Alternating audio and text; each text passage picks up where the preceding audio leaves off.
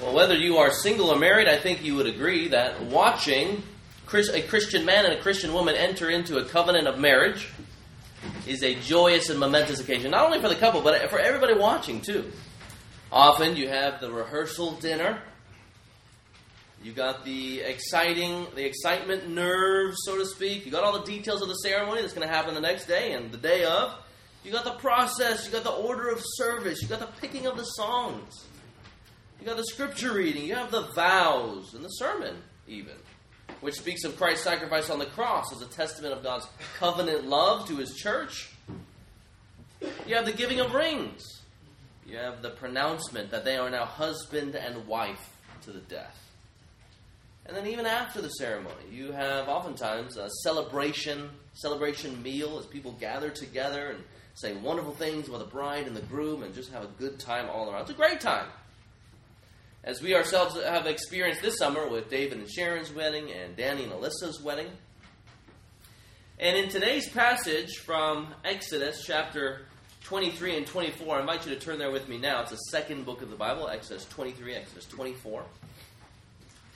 We are invited to see God and Israel enter into another covenant.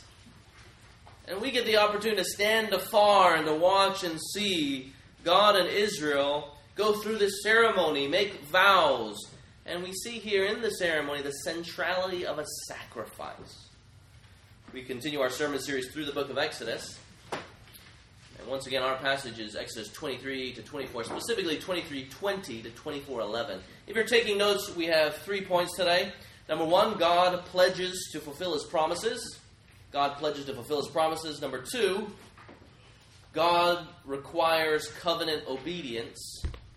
God requires covenant obedience. And then number 3, the sealing of the covenant. The sealing of a covenant. Let's look, number 1, at God's pledge to fulfill His promises. And to help us understand the passage where we are, it helps us to review where we've come from in the book of Exodus. At this point in time, God has already gathered His people. He delivered the descendants of Abraham, that is the Hebrew people, out of slavery from Pharaoh. And we saw this in chapters 1 through 18, the first half of the book. And there we saw that God brought plagues against Pharaoh and Egypt. This was a demonstration of His power over the supposed gods of Egypt. Even Pharaoh was seen to be a god. And then the climax of those events is that He splits the Red Sea. Israel walks on dry land. And then as Pharaoh and his chariots pursue him, God covers them in the waters that He parted. Chapter 19, we have the start of the second section of the book of Exodus. And here God is concerned with giving His people His law. So first He gathered them. He drew them out of slavery, brought them to Mount Sinai. And then here He's concerned with giving them His laws, as we've seen in the last couple weeks. And the reason why He does this, actually turn over to Exodus 19. You see why God is doing all of this. 19 verse 5. Actually, let's start at verse 4. He says, "You yourselves have seen what I did," that is the Lord over everything, the sovereign God, over even the Egyptians, "and how I bore you on eagle's wings and brought you to myself." There's relationship language, covenant language. "Now therefore, if you will indeed obey my voice and keep my covenant, you shall be my treasured possession among all peoples, for all the earth is mine. And you shall be to me a kingdom of priests and a holy nation."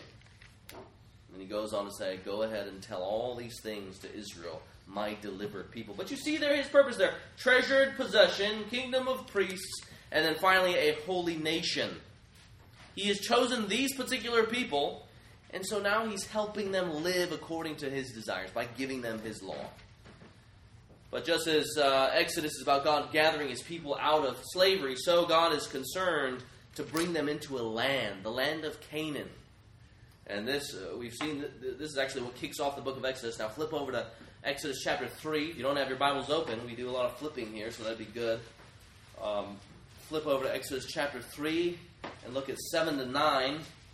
You see here the concern that God has to bring His people into a land.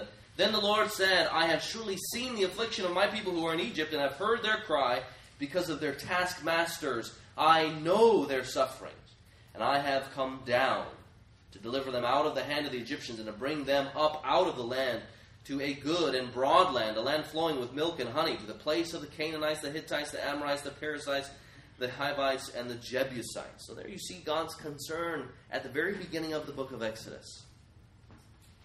Now what we see God doing in Exodus is what God was already doing in Genesis. God had given Abraham 3 promises. I'm going to make you into a people. They already are a people. God has fulfilled that promise. He's going to continue doing that. He says, I'm also going to give you a land. That's promise number 2. And then he says, one from your line will be a blessing to the world, which is fulfilled in Jesus. These are, in fact, God's covenant promises to Abraham and his descendants who walk in the same footsteps of faith in the Lord. So, go back to Exodus 23. What we see in Exodus 23, after the book of the covenant is given, here God is just picking up what he has already promised to do, all the way back in all the way back in Genesis. So he is pledging to fulfill his promises, bring them into a land that he had already promised them. And what I want to highlight is God's determination to fulfill his covenant promises. God's determination to fulfill his covenant promises. First, we see his determination by him sending an angel ahead of the people. Look there, 23:3. He says, Behold, I send an angel before you to guard you on the way and to bring you to the place I have prepared. Sorry, this is 23:20.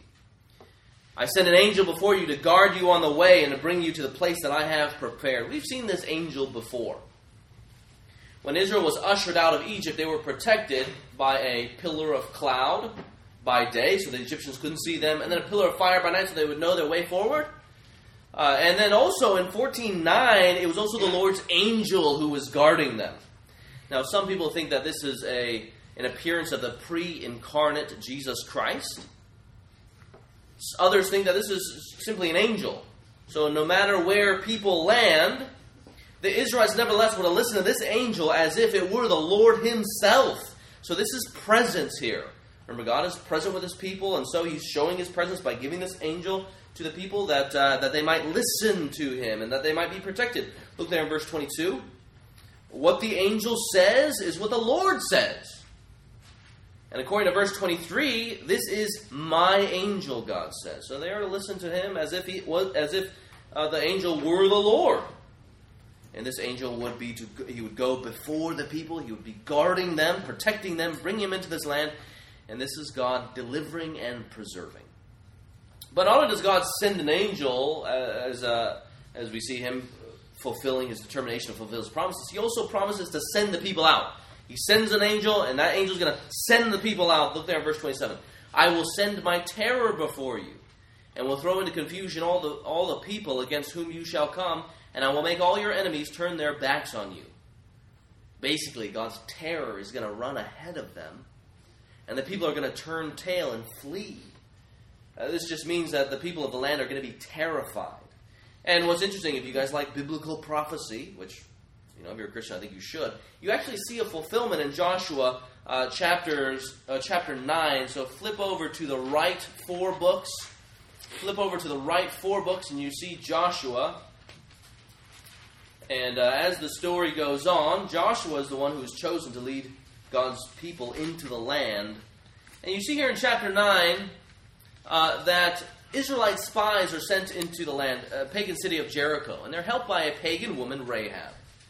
And the spies eventually find lodging on Rahab's roof, the roof of her building. And this is what it says here, 8-11 of chapter 9. Before the men, that is the spies, lay down, she came up to them on the roof and said to the men, I know. Now this is a pagan woman here. I know that the Lord has given you the land, and that the fear of you has fallen upon us, and that all the inhabitants of the land melt away before you. So the question is why? Why is it that she knows here, this pagan woman? It says, for we have heard how the Lord dried up the water of the Red Sea before you when you came out of Egypt, and what you did to those other kings of the other lands. The point there is that the people fear the Lord.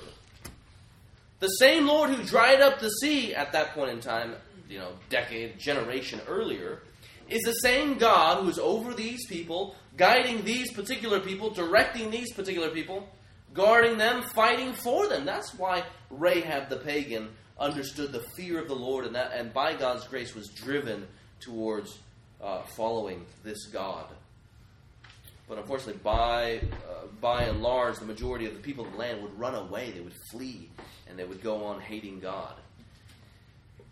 In Exodus 23, verses 22 to 23, God simply promises Israel, I will be an adversary to your adversaries.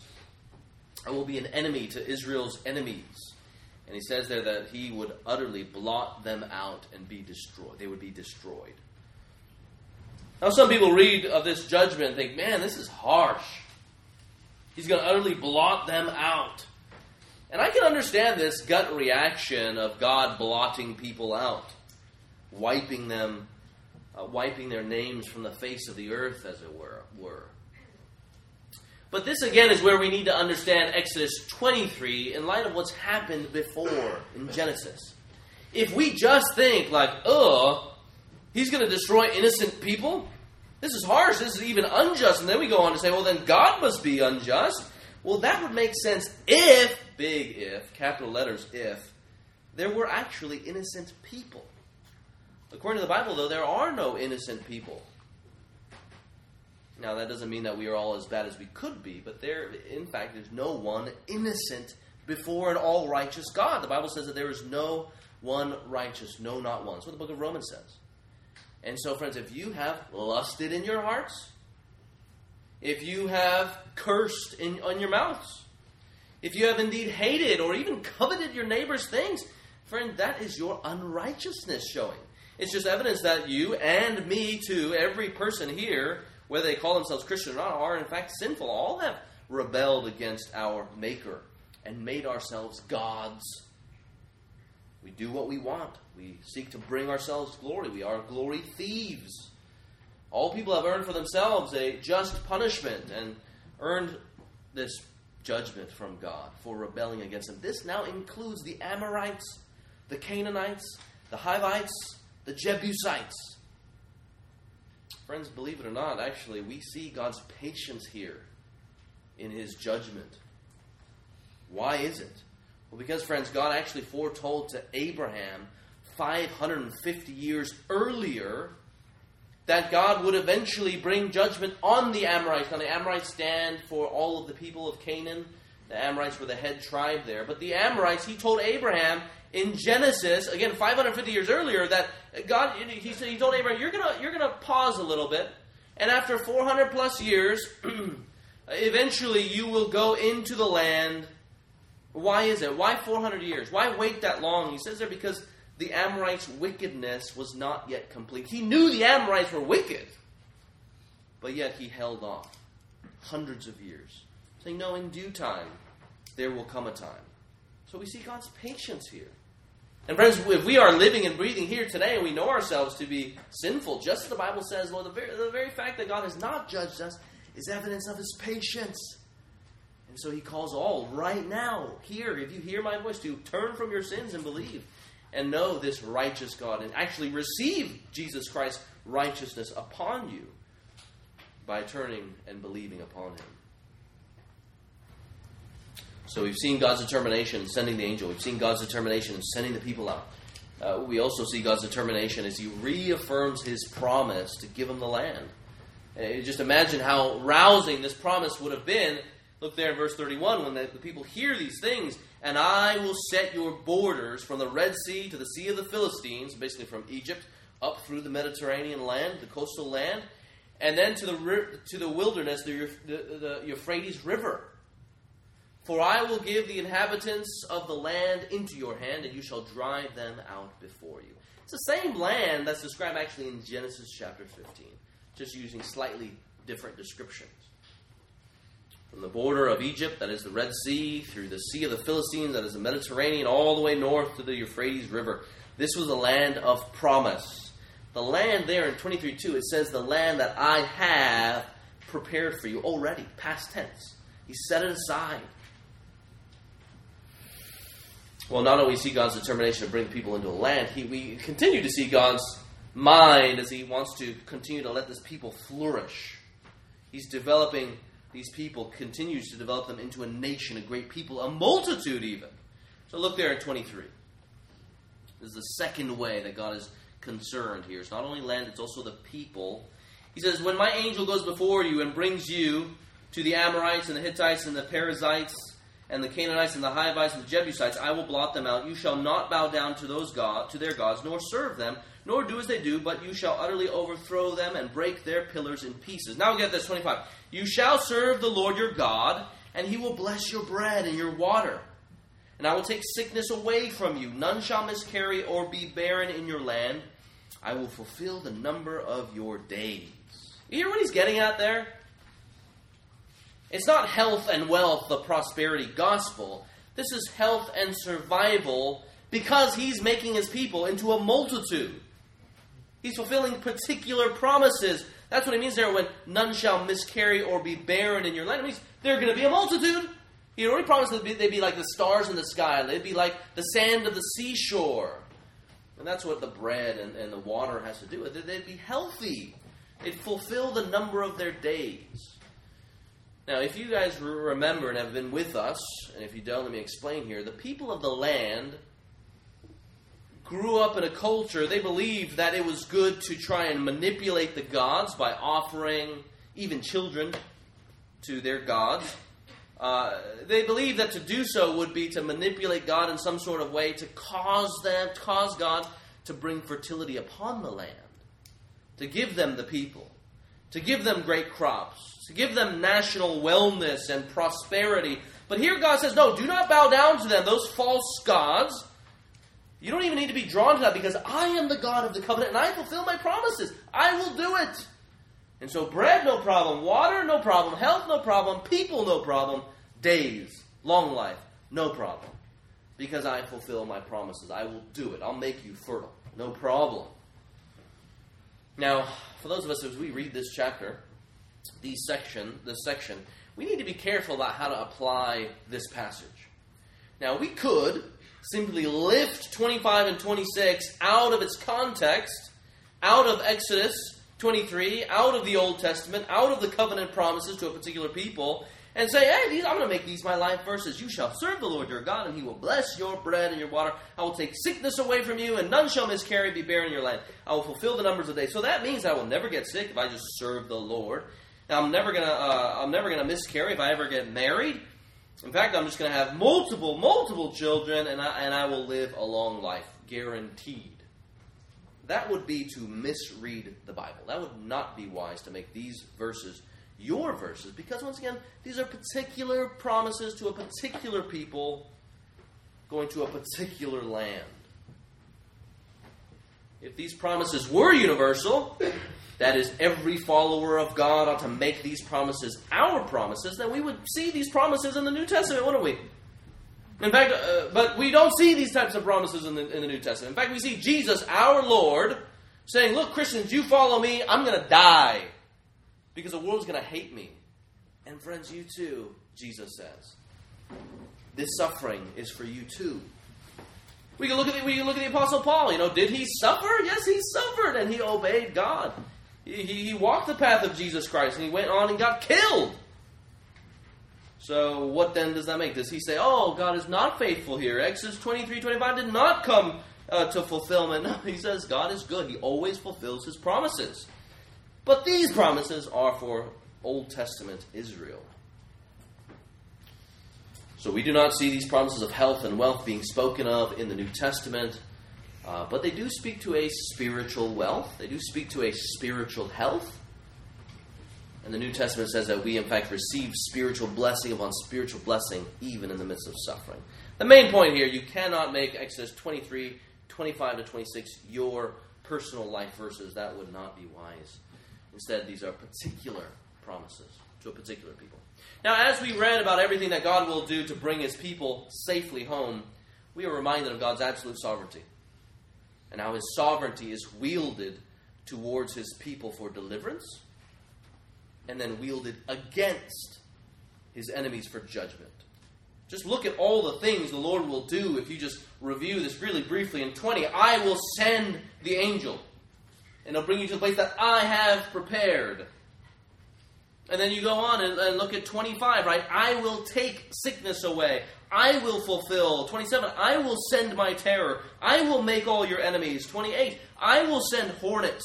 29, I will drive them out. Verse 30, I will drive them out again. Verse 31, I will set your border and the end there, for I will give the inhabitants of the land into your hand, and you shall drive them out before you. You see all that, the absolute sovereignty of God in bringing his people into the land. But, if you have read Genesis, where it says, in the beginning God created, and if you know Exodus, you know that the Lord will do it. Just as he brought Israel out of Egypt by mighty works and miracles, so he would bring the Israelites safely into Canaan. But did you notice what the passage also emphasizes? What comes before and then after all the stuff that God will do? You look there at 24 and then 32. It's what the Lord's people are to do. And this brings us to point number 2. God requires covenant obedience. Now, I mentioned 24 and 32 that speak of what the people are to do, but really the whole section begins with what the people are to do. Look there at verse 20. The Lord will send an angel before you to guard you. It says, my presence will go with you wherever you go. That's presence, right? I will be your covenant God, and I will be with you. In verse 21, it says, listen to him. Don't reject him. Verse 22, if you carefully obey his voice, then I will be an enemy to your enemies and an adversary to your adversaries. So here the emphasis is listen to him.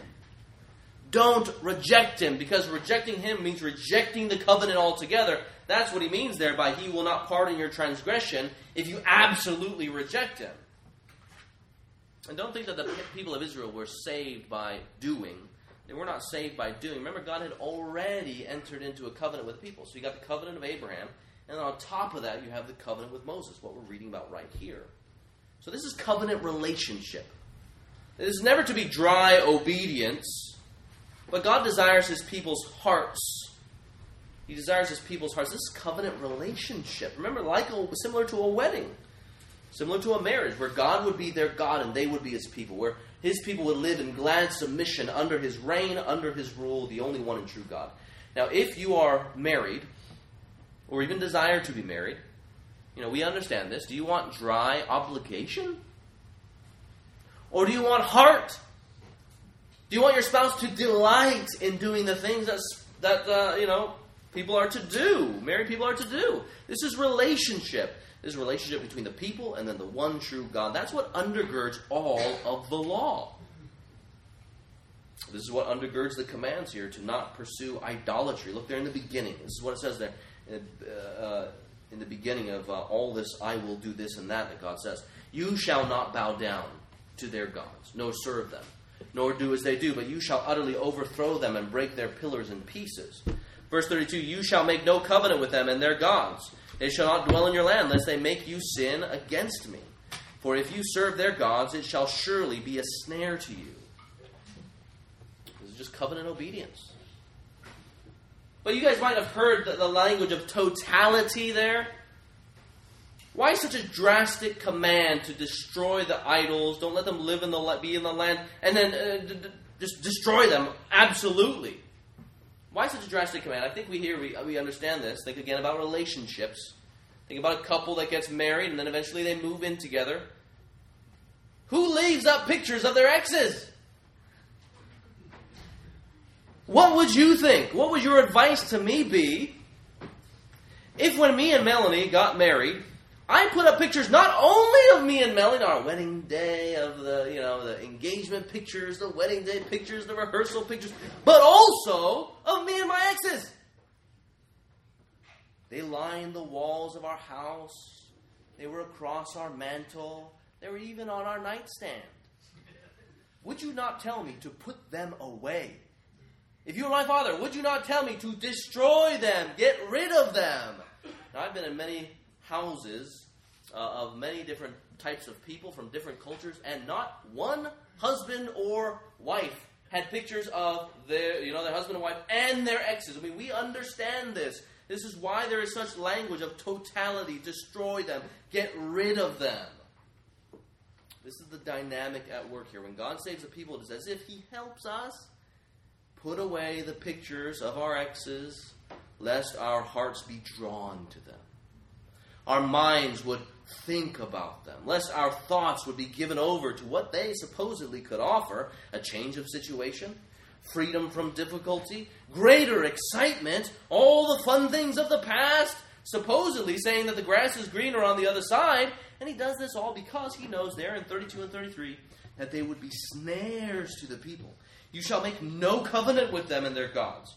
Don't get married to them, he says. They shall not dwell in your land. Don't even let them live there, these idols, lest they make you sin against me. For if you serve their gods, it will surely be a snare to you, a portal to sin. You see how these commands are really loving commands? God knew how adulterous his people's hearts were. And yet he helps Israel along the way so that they would not trust in what is guaranteed to fail. Now, once again, if you were my father, my own mother, and you really cared for my best interest, you would say, put them away, Jeremy. Because you know that those might be snares to the sinful heart. This command is logical. These commands are loving. And in fact, these commands are right and righteous. Because glory belongs only to God. God is zealous for his people. Not in that he is jealous of his equals. He is zealous for his people because there are no equals. He alone is God. Besides him, there is no other. And so he wants his people, his bride, to love him and him alone, just as he loves them. Now, what about application for us? Are we called to go out and destroy the idols of Hacienda Heights and La Puente? Absolutely not. You don't see that going on in the New Testament. You can turn to the book, let's say, Corinthians, for example. They live in a pagan land, those Christians there. You don't see any commands to do that. You don't see any commands in the New Testament for people to take up arms and go storm a particular land like you see going on here in the Old Testament. It is a land of promise, no doubt, and it's a spiritual Jerusalem, comes out of heaven, comes down to us. And God promises then to make things new there. He's going to do that, not us. Now sometimes, or I should say, we do, though, need to be aware of what ensnares us. Right? What's here, God is careful. He says, look, you're going to go into this land. I've promised it for you. Now, I don't want anything to ensnare you. Get rid of them. Destroy them. So then for us, we can apply that, certainly. So what is it that ensnares your own heart? Things that are portals to sin. Now, sometimes this is easy. You could say, like, okay, right, my ancestors, my family, maybe even my parents, they worship physical idols. That's easily identifiable. But sometimes identifying these snares can be really hard because the idols that we bow down to are not physical ones, but idols of the heart. And as one has said, as Tyler taught us a couple months ago, the heart often takes good things and makes them God things. Our hearts want to give good things a God status in our lives, and so we bow down to them. And you could, let's say, worship the idol of approval. You love helping people, not really because of your kindness towards them, because you love praise. And so you live for maybe being in a loving relationship with somebody. You live for doing good, but really out of selfish motives. Or maybe you live for a prominent position that you've always dreamed about. That is living through the idol of approval. You can worship the idol of comfort. You live for pleasurable activities. Maybe you fear not having a healthy mind, a healthy body. You can live for the idol of security, where your life's goal is to make sure that you are financially secure, because the way you grew up, no, you are not going to do that again. And so you worship the God of money, and you discard the worship of God, who might be calling you to a life of being poor. Or perhaps you love security so much that your number one thing is to make sure that your marriage is secure, however it is that you might define these things. So how do you go about discovering the heart idols that you yourself worship? How do you go about finding out what ensnares you? Well, here, I think it is wise to talk to the heart. Talk to the heart. We have to learn to question the motives of the heart. And a fantastic resource that helps us do that is one that's entitled, it's an article written by a man named Dave Pallison, who is the director of the Christian Counseling Education Foundation. And this article here is called X-Ray Questions, Drawing Out the Whys and Wherefores of Human Behavior. There are 20 of these in the back table in the foyer there. If you want them and can read 1-point font, this is for you. And if your eyes aren't so good, like mine, let me know. I can send you an electronic copy or even possibly print them out for you. So definitely grab this resource if you can. Talk to me. And he encourages, basically, in terms of identifying heart idols, to speak to the heart. Ask all sorts of questions. And then not only that, but we can go on and ask one another questions here in this church. And here's a question, okay? So just imagine when you're in the moment, when you're wrestling with sin, really battling against sin, when you are tempted, or even if you are despairing and hopeless. Or if you're in the moment of anger and rage.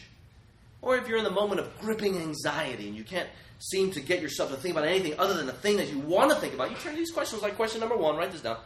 What is it you desire, crave, lust, and wish for? What is it you desire, crave, lust, and wish for? What desires do you serve and obey? Right? It's a big question, umbrella question, that kind of opens up the doors, letting us see the desires of the flesh that may rule us in that very moment. Here's a second question. What are you banking your hopes on? Let's say, I got surgery, and I meet up with David regularly. We go to Panera. We ask each other some good questions. I benefit from those questions. And let's say he asks me, Jeremy, I see you're discouraged about your surgery. You can't move as well as you used to move, and, that changes the way you interact with your kids. It changes the way you sleep. It changes all sorts of things. If he sees that I'm despairing, he says, well, you know what, brother, what are you banking your hopes on?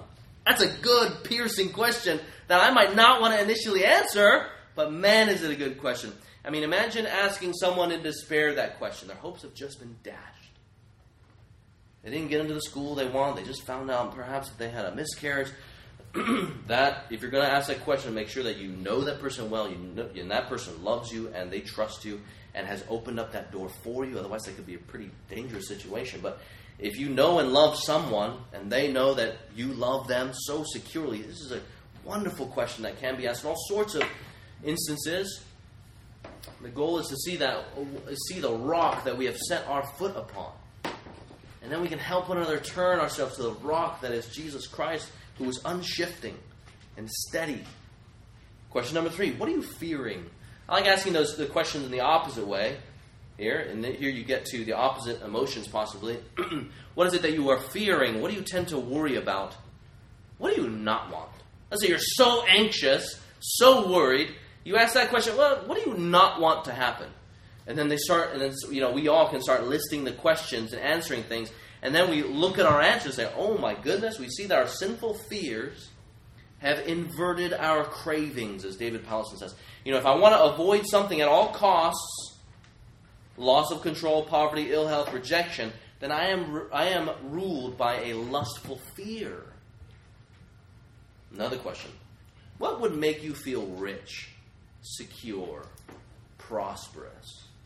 What would make you feel rich, secure, and prosperous? I mean, just imagine being like, when I was growing up, there was this show called DuckTales, and the duck was so rich, he'd dive into his treasure and just swim around. Like, what? Imagine that, if you could dive into anything, whatever that is, what would that be?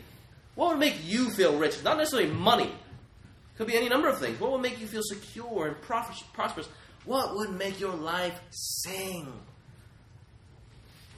It'll show you the object of your desires. Now, if you do not know yourself well, you're going to be putting up all these objections. You're going to be putting up lies.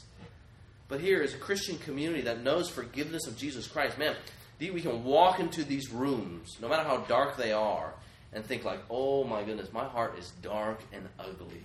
But thank God for Jesus, because He can help me. He forgives me, and He helps me trust in Him and Him alone. Here's another question. Question number 5. What do you think you need? What are your felt needs? What are your felt needs? This question goes after what you are after, what you're trying to acquire. Powlison says, in most cases, your felt needs is street talk for idolatrous demands for love, for understanding, a sense of being in control, affirmation, and achievement. It's street talk for what we lust after, what we're seeking to acquire, what we idolize. Question number 6. Where do you find refuge? Safety, comfort, escape, pleasure, security. You come home from a long, hard day of work. What is it that one thing that you want to do when your responsibilities are nipping at your heels? What do you find refuge in? Your safety, security, escape, pleasure, etc. Another one. Who are you trying to please? Who are you trying to please? Whose opinion of you really counts? Let's say you're trying to get into a school and you don't get in. Are you more discouraged because your mom and your dad tells you that you need to go there? If you don't get a job, if you don't pursue being a doctor, are you more discouraged because your parents want you to be a doctor, or because Jesus has somehow become discouraged in the process? Are you seeking to please Jesus Christ, even in the midst of what you seek to do with your life? I mean, these are all excellent questions. I can go on and on. He gives you 35 questions that you could ask of your very own self and your friend. But these are excellent questions that help us speak to the heart. And then when you identify what it is, what good thing that you have turned into a God thing, then you need wisdom as to what to do with it. For the idols, they just needed to destroy them. Don't let them even sit on any post or in any house. They were just supposed to be gotten rid of. Well, if you idolize relationships, you don't get rid of your wife. You don't get rid of your children. The solution then is to repent of your sins, giving glory to another, trusting in something other than God, loving something more than God, worshiping that thing more than you do Jesus Christ, and then you turn to the Word of God to see how He thinks of that thing that you idolize. If you idolize sex and pleasure, what does God think about sex and pleasure? He says it's a good thing, but within these boundaries. If we idolize work, well, what does God say about rest? Well, He tells us without doubt, rest in Jesus Christ. So we go to the Word of God for help. That's why, in fact, He's given it to us. That's why He's given us His law, His Word, to help us know how we are to live as His people, living holy unto His name. So we have looked at, number one, God's determination to fulfill His promises. Number two, the fact that God actually requires obedience. And now, number three, we turn to the sealing of the covenant. We turn to the sealing of the covenant. God calls Moses up on the mountain on 24. In fact, He calls all the leaders up to the mountain. And the ceremony was to be one of great sobriety as well as celebration. And what happens in the first 11 verses, which is our focus, we see all the formalities. And we might miss the celebration in light of the formalities. But remember, just like a wedding has formalities, so does God, cutting a covenant with His people. The process there, first, in verse number 1, we're just going to walk through the process really quickly here, or somewhat quickly. Verse number 1, God calls Moses and all the leaders up to the mountain. And I guess you could sort of think about it as if there was a pastor at a wedding. You have the people getting married. You have the bridal party a little bit farther off. And then you have the people even farther off. Well, so the same is going on here. You have Moses, the mediator between man and God. He was called to draw near to the very presence of God. Verse number 2, look there. The leaders were to stand far off. And then number 3, the people were to stand at the bottom of the mountain. Second, we see that a vow is made. After Moses tells all that God had said, the Lord's words and the Lord's rules, the people make a vow. So when Moses speaks of the Lord's words and rule, he's speaking of the 10 Commandments in the book of the covenant. The words was referred to as the 10 words in the Old Testament. They're not really referred to as the commandments until the New Testament. So when he's talking about the words, he read the words to the people there. He's speaking about the 10 Commandments. In 20, verse 1, it says, and God spoke all these words. That's the 10 Commandments. And then we got the rules there. They're referring to the book of the covenant. And if you go to 21:1, it says, now these are the rules that you should set before them. So he's giving them God's law. So after Moses tells them the law of the Lord, look there in verse 3, they say, all the words that the Lord has spoken, we will do. Right? That's their pledge. That's their vow. That's their formal commitment. We hear God's requirement. We will do it. Third, Moses then formalized these things in a written document. It's a bit like perhaps signing something. It's amazing then that what Moses writes down has come down to us in Exodus 20 to 23. The 10 Commandments and the book of the covenant. What was going on Mount Sinai, we have right here. I mean, that alone is pretty amazing. Fourth, the next thing there, he and Israel respond in worship. They worship the Lord of the covenant. He builds an altar, 12 stones representing the 12 tribes of Israel, and then Moses has men sacrifice to the Lord. Now, all that we have seen up until this point has led up until this point. You look there in verse 6 of 24. And Moses took half of the blood, this is after the sacrifice, Moses took half of the blood and put it in basins. And half of the blood he threw it against the altar. Those of you who are not familiar with blood sacrifices, you can think of, let's say, the modern equivalent, which kind of has faded out since people got rightly cautious about mixing people's blood together. But there was a modern equivalent where people would prick their fingers. The little kids would prick their fingers, and then they would touch their fingers to each other, and their blood would be mixing with blood. That's a blood covenant. Symbolized that there is a cost, or we are bound in blood. You can think also in terms of the cost of a covenant by like a pinky swear. The pinky swear, nowadays I don't see this too much, but if you make a pinky swear, the deal is if you break your promise, you're supposed to cut off your finger. It's good that part has gone away. It just signifies that there's a cost in making a covenant.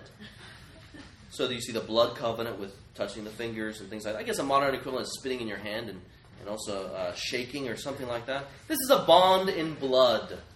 That's the deal with the sacrifice. Blood was sprinkled on the altar, which symbolized the presence of God, and then the other half was sprinkled on the people. So you see the meaning. Covenant keeping went to the death. Keeping the covenant meant life. Breaking the covenant needed the spilling of blood to the death. Fifth thing. Before he sprinkled the people with blood, verse 7 says Moses takes the written document, the book of the covenant, and then he reads it for the first time in the hearing of the people. For the first time ever, he reads God's law from the thing that he's written it on, the document. And then 6, the people make another vow. Verse 7, all that the Lord has spoken we will do, and we will be obedient. And like a minister pronounces, a couple is now husband and wife, so Moses makes the official pronouncement there in 24:8. Look there. And Moses took the blood and threw it on the people and said, behold the blood of the covenant that the Lord has made with you in accordance with all these words. 7th, this is how it ends. Once again, Moses goes up to the mountain to meet with God, but this time it is not just Moses who has fellowship with God, it is the 70 elders as well. This covenant-keeping ceremony ends with a fellowship meal between the Lord of heaven and his people. You can think of it as a reception dinner. It's underscoring the kindness of the Lord. In chapter 20, when the people hear God speak, they freak out and think God's going to come and judge them. Moses steps in and says, no, the Lord's not going to judge you. He's just telling you these things to make sure you don't sin against him, that you live holy unto his name. And here God reaffirms this. Verse 11, and he did not lay his hand on the chief men of the people of Israel. They beheld God, and they ate and drank. And this beautiful vision of God, where below him is something like a picture of the sky, and God is so far above that, but yet he's eating and drinking with his people. Friends, what is central in this covenant ratification ceremony is the sacrifice. If you're taking notes, did you notice that there are 3 steps leading up to the sacrifice, and then 3 steps after the sacrifice, and the first 3 mirror the last 3, with the middle one being the sacrifice. What a delight it must have been for Israel to cut a covenant with the Lord Almighty again. The Lord sovereign over all. Actually, they're cutting a covenant for the first time as a nation. The first covenant with Abraham, it was just between God and Abraham, though it had implications for his people. But now it's the first time the people get to cut a covenant with God. What a delight it must have been. They had probably heard stories of their great ancestor Abraham, and how God made a covenant with him to make him into a people and to give him a land. And here, hundreds of years later, there stands a multitude at Sinai, seeing the unfolding promises of God as God is guiding them, guarding them, protecting them, bringing them into the land. And on top of God's covenant with Abraham, he builds his covenant with Moses that spoke more specifically about God's requirements about how his holy nation was to live. So they go from one man to a multitude. They go from people who are complaining and depressed in spirit, people who want to kill their leader, to now obeying their leader and pledging obedience to God. All that the Lord has spoken, we will do. Okay, so that was then. What does that have to do with us? Well, as Christians, while we don't have blood on the altar, sprinkling on the people, But when we do become Christians, we are brought into the body of Christ, and we too enter into a covenant with God. In fact, it is called the New Covenant. It's a covenant that all the other ones pointed to. And see, God even knew right here that His people would not and could not fulfill His laws because of their own sinful hearts. And so in the New Covenant in Jesus Christ, God promised to give us new hearts. In Jeremiah it says that He promised to write His law upon our hearts because we couldn't do it, and He would cause us to obey Him and follow Him. And praise God for that, because we have the Spirit of Christ living in us. He promised us free and final forgiveness by the sacrifice of Jesus Christ. That's why we don't have bloody sacrifices today. God's Old Testament sacrifices, which we will read more about in Exodus, they were not designed to save. This is why the priests and the people sacrificed day after day after day. The priests stood at their position day after day after day, year after year after year. And these sacrifices paved the way for the final sacrifice, which we know that when John sees Him, he says, "Behold the Lamb of God, who takes away the sin of the world once and for all." Turn over in your Bibles to Hebrews chapter 10. And we see this.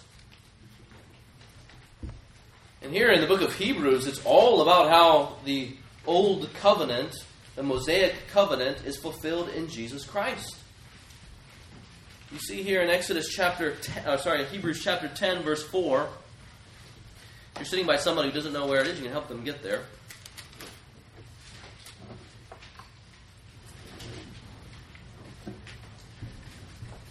So let's start there in verse 3. What's the purposes of these Old Testament sacrifices? But in these sacrifices, the author says, there is a reminder of sins every year. For it is impossible for the blood of bulls and goats to take away sin. And then you go down to Hebrews chapter 10, verses 11 to 12. It says, every priest stands daily at his service, offering repeatedly the same sacrifices, which they were commanded to do, which can never take away sin. But when Christ had offered for all time a single sacrifice for sins, He sat down at the right hand of God. Why does He sit down? Is it because He's tired? No, it's because His work is entirely completed and sin is finally dealt with. The wrath is taken away by God's grace. So in Exodus, as Moses explains the sacrifice and says, "Behold the blood of the covenant," all the way back in Exodus, we are clued into what He's going to do in Jesus Christ in sending His very own Son to live a perfect life and to die on the cross, bearing the wrath that His people deserved. As Jesus Christ then gathers His disciples, and they celebrate the Passover meal, remembering the Exodus, God's sovereignty, His deliverance. Jesus, the true covenant mediator, explains His own sacrifice that was to come. And He does not say, "Behold the blood of the covenant." He says, "Behold my blood of the covenant." He says in Luke 22, verse 20, "This cup is poured out for you. This cup that is poured out for you is the new covenant in my blood." The bond of blood has been fulfilled through the shedding of Jesus Christ's blood. It's not the blood of bulls and goats that takes away sin, but only the shed blood of the one and only Savior, Jesus Christ. And going to the cross, God the Son goes till the death when we were the ones who should have. This is the great mystery of salvation. Though we are guilty and have earned for ourselves the curses of the covenant, He is the one who bears the punishment that we ourselves deserve. So friends, if you're visiting with us and know yourself not to be a Christian, how wonderful is it that you don't have to face the punishment that all man actually deserves and to bear the wrath on your own. But Jesus Christ stands ready to be your covenant mediator. His blood has been shed, friend. And so He calls you even now to repent of your sins and to believe on Him for free and final forgiveness. Salvation in Jesus Christ. For us as a New Testament church, as we are saved by the blood of Christ, it is true that obedience is still required, even though, we're not earning our salvation. It doesn't add to our salvation. We're saved by grace through faith. But God still calls us to pursue holiness. He still calls us to pursue covenant faithfulness in His power, in His Spirit. And while we do not have covenant ratification ceremonies like we do in Exodus, but we do in fact have our own covenant ratification and affirmation ceremonies as we pledge ourselves in obedience to Jesus Christ. This is all part and parcel of the new covenant. The first is baptism, and the second is the Lord's Supper. If baptism is when somebody puts on the jersey of Christianity and bears the name of God, so to speak, we are affiliated with Jesus Christ formally. The Lord's Supper is a bit like the ongoing meal of regular affirmation. So baptism, that's like a front door.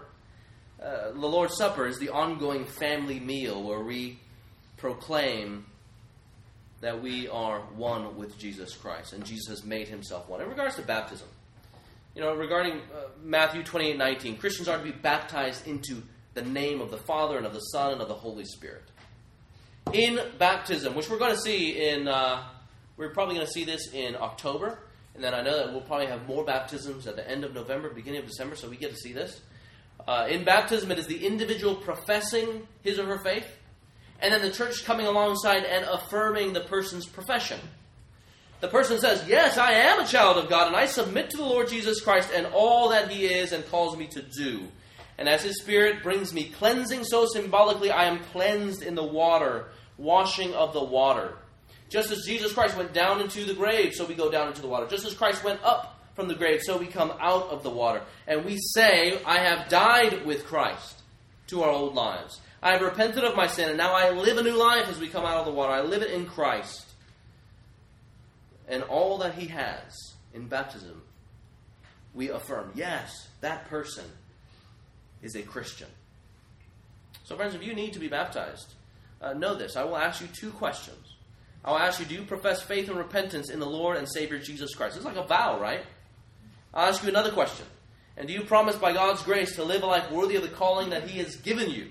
Basically saying, look, will you, by God's grace again, of course we're going to fail, so we say this by grace, do we seek to honor God in thought, word, and deed for the fame of his great name? That's the substance of those questions there. These are vows. Just as a bridal party stands behind the bride and the groom in their vows, so the church comes alongside and joyfully stands behind the person getting baptized, witnessing your vows, supporting you in them, praying for you as you make them. So if you have not been baptized as a believer and you know you are a Christian, then come talk to me. I'd love to talk to you more about baptism. Christ's first command to his people after he tells them to repent and believe is, in fact, to be baptized. Of course, this does not save you, doesn't add to your salvation, but it is an expression of your commitment to follow him. It's like putting on that ring. And so now if let's say I go to the gym and someone might be speaking to me in a way that might make my wife uncomfortable and me uncomfortable, I stand like this. Say, I have this ring. Or maybe I have to tell them more specifically, I have this ring. And it's a symbol of my vow. So it is with baptism. The second is the Lord's Supper. Covenant affirmation. This is symbolic of Jesus Christ's sacrifice too. But where the sacrifices in the Old Testament look forward to Christ's sacrifice, the Lord's Supper looks back on Christ's sacrifice. Christ says about the Lord's Supper, he says, do this in remembrance of me. And every time we celebrate the Lord's Supper, which we did last week, we proclaim all that the Lord has won, the forgiveness he has given, the reconciliation he has made, the justification he has declared, the adoption he has already signed, all that he has won through his torn body and spilled blood, he has won for us. And so we celebrate the Lord's Supper. We do this as a body, the body of Jesus Christ. And before we take the Lord's Supper, we pull out our church covenant, which is right there in your bulletin. That's why I included that in there. And here we reaffirm our church covenant with one another. And so we ask those of you, if you are a member of First Baptist Church, stand up, please, and let's reaffirm this. Now, I know if you're visiting with us, it might make you feel a little bit awkward because you're like, everybody's standing and I'm not standing. We don't intend to make you feel awkward, but we just want to take the commandments of Jesus Christ seriously in terms of the relationship that we need to have with one another. And these are just biblical summary. I mean, if you want to see, you can go ahead and see, okay, we'll walk in brotherly love. Well, where does that say that in the Bible? So we just want to take these commands of Jesus Christ upon us and say, yes, we will do these things, most importantly, by the grace of God. Will we fail? Yes, at times we will. And there we trust in the Lord's forgiveness and his grace to bring us through. This is why we reaffirm our church covenant, our promises, our vows, our oaths before one another, and most importantly, before the Lord God who has purchased salvation for us, for all who repent and believe through his shed blood. In these ordinances of baptism and the Lord's Supper, the sacrifice of Jesus Christ is central, just as sacrifice was central in the Mosaic covenant, just as sacrifice was central in the Abrahamic covenant. And so as we baptize as a church and eat the Lord's Supper as a church, we are to do them with a certain soberness and in celebration of the wonderful things that Jesus Christ has done for sinners. In conclusion, in relation to Exodus 23, 24, and all of these details, God is determined to fulfill his promises. We see also that God requires covenant obedience, and then we see him sealing the covenant. And it's not just about details, even though we read about the process and everything like that. No wedding, just as no wedding ceremony should be just about details, so no covenant in Scripture is just about details. It's about relationship. It's about God, the covenant God, who walks with his people, delivering them every single step of the way, and even teaching them through the law that he knows that his people can't fulfill, to depend on grace. His grace, ultimately, in the cross. Even though this covenant does involve law, it is an expression of God's covenant relationship with his people, and so are the commands of the new covenant. This is Christianity, relationship. Thank God it is never about cold law, where God is only judge. The Christianity of the Bible holds out a God who is judge and a God who is loving Father. The Christianity that holds out that he is God who is the lawmaker and a God who loves sinners and a Savior of all who turn and believe. Thank God that he is such a God who saves a people and takes them to be his bride, despite our very own sinfulness. Let's pray together.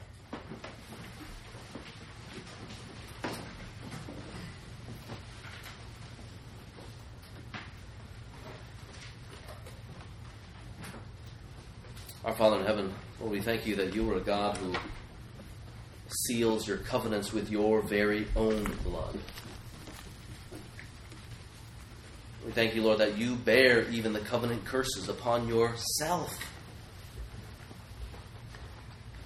Lord Jesus, we know that you do not flinch from these things, but you have joyfully entered into covenant with a sinful people. And that speaks volumes of your grace and your mercy and your steadfast love. And Lord, we thank you too that you are so determined to fulfill your covenant to see your people live holy unto your name, that we as a New Testament church have your Spirit.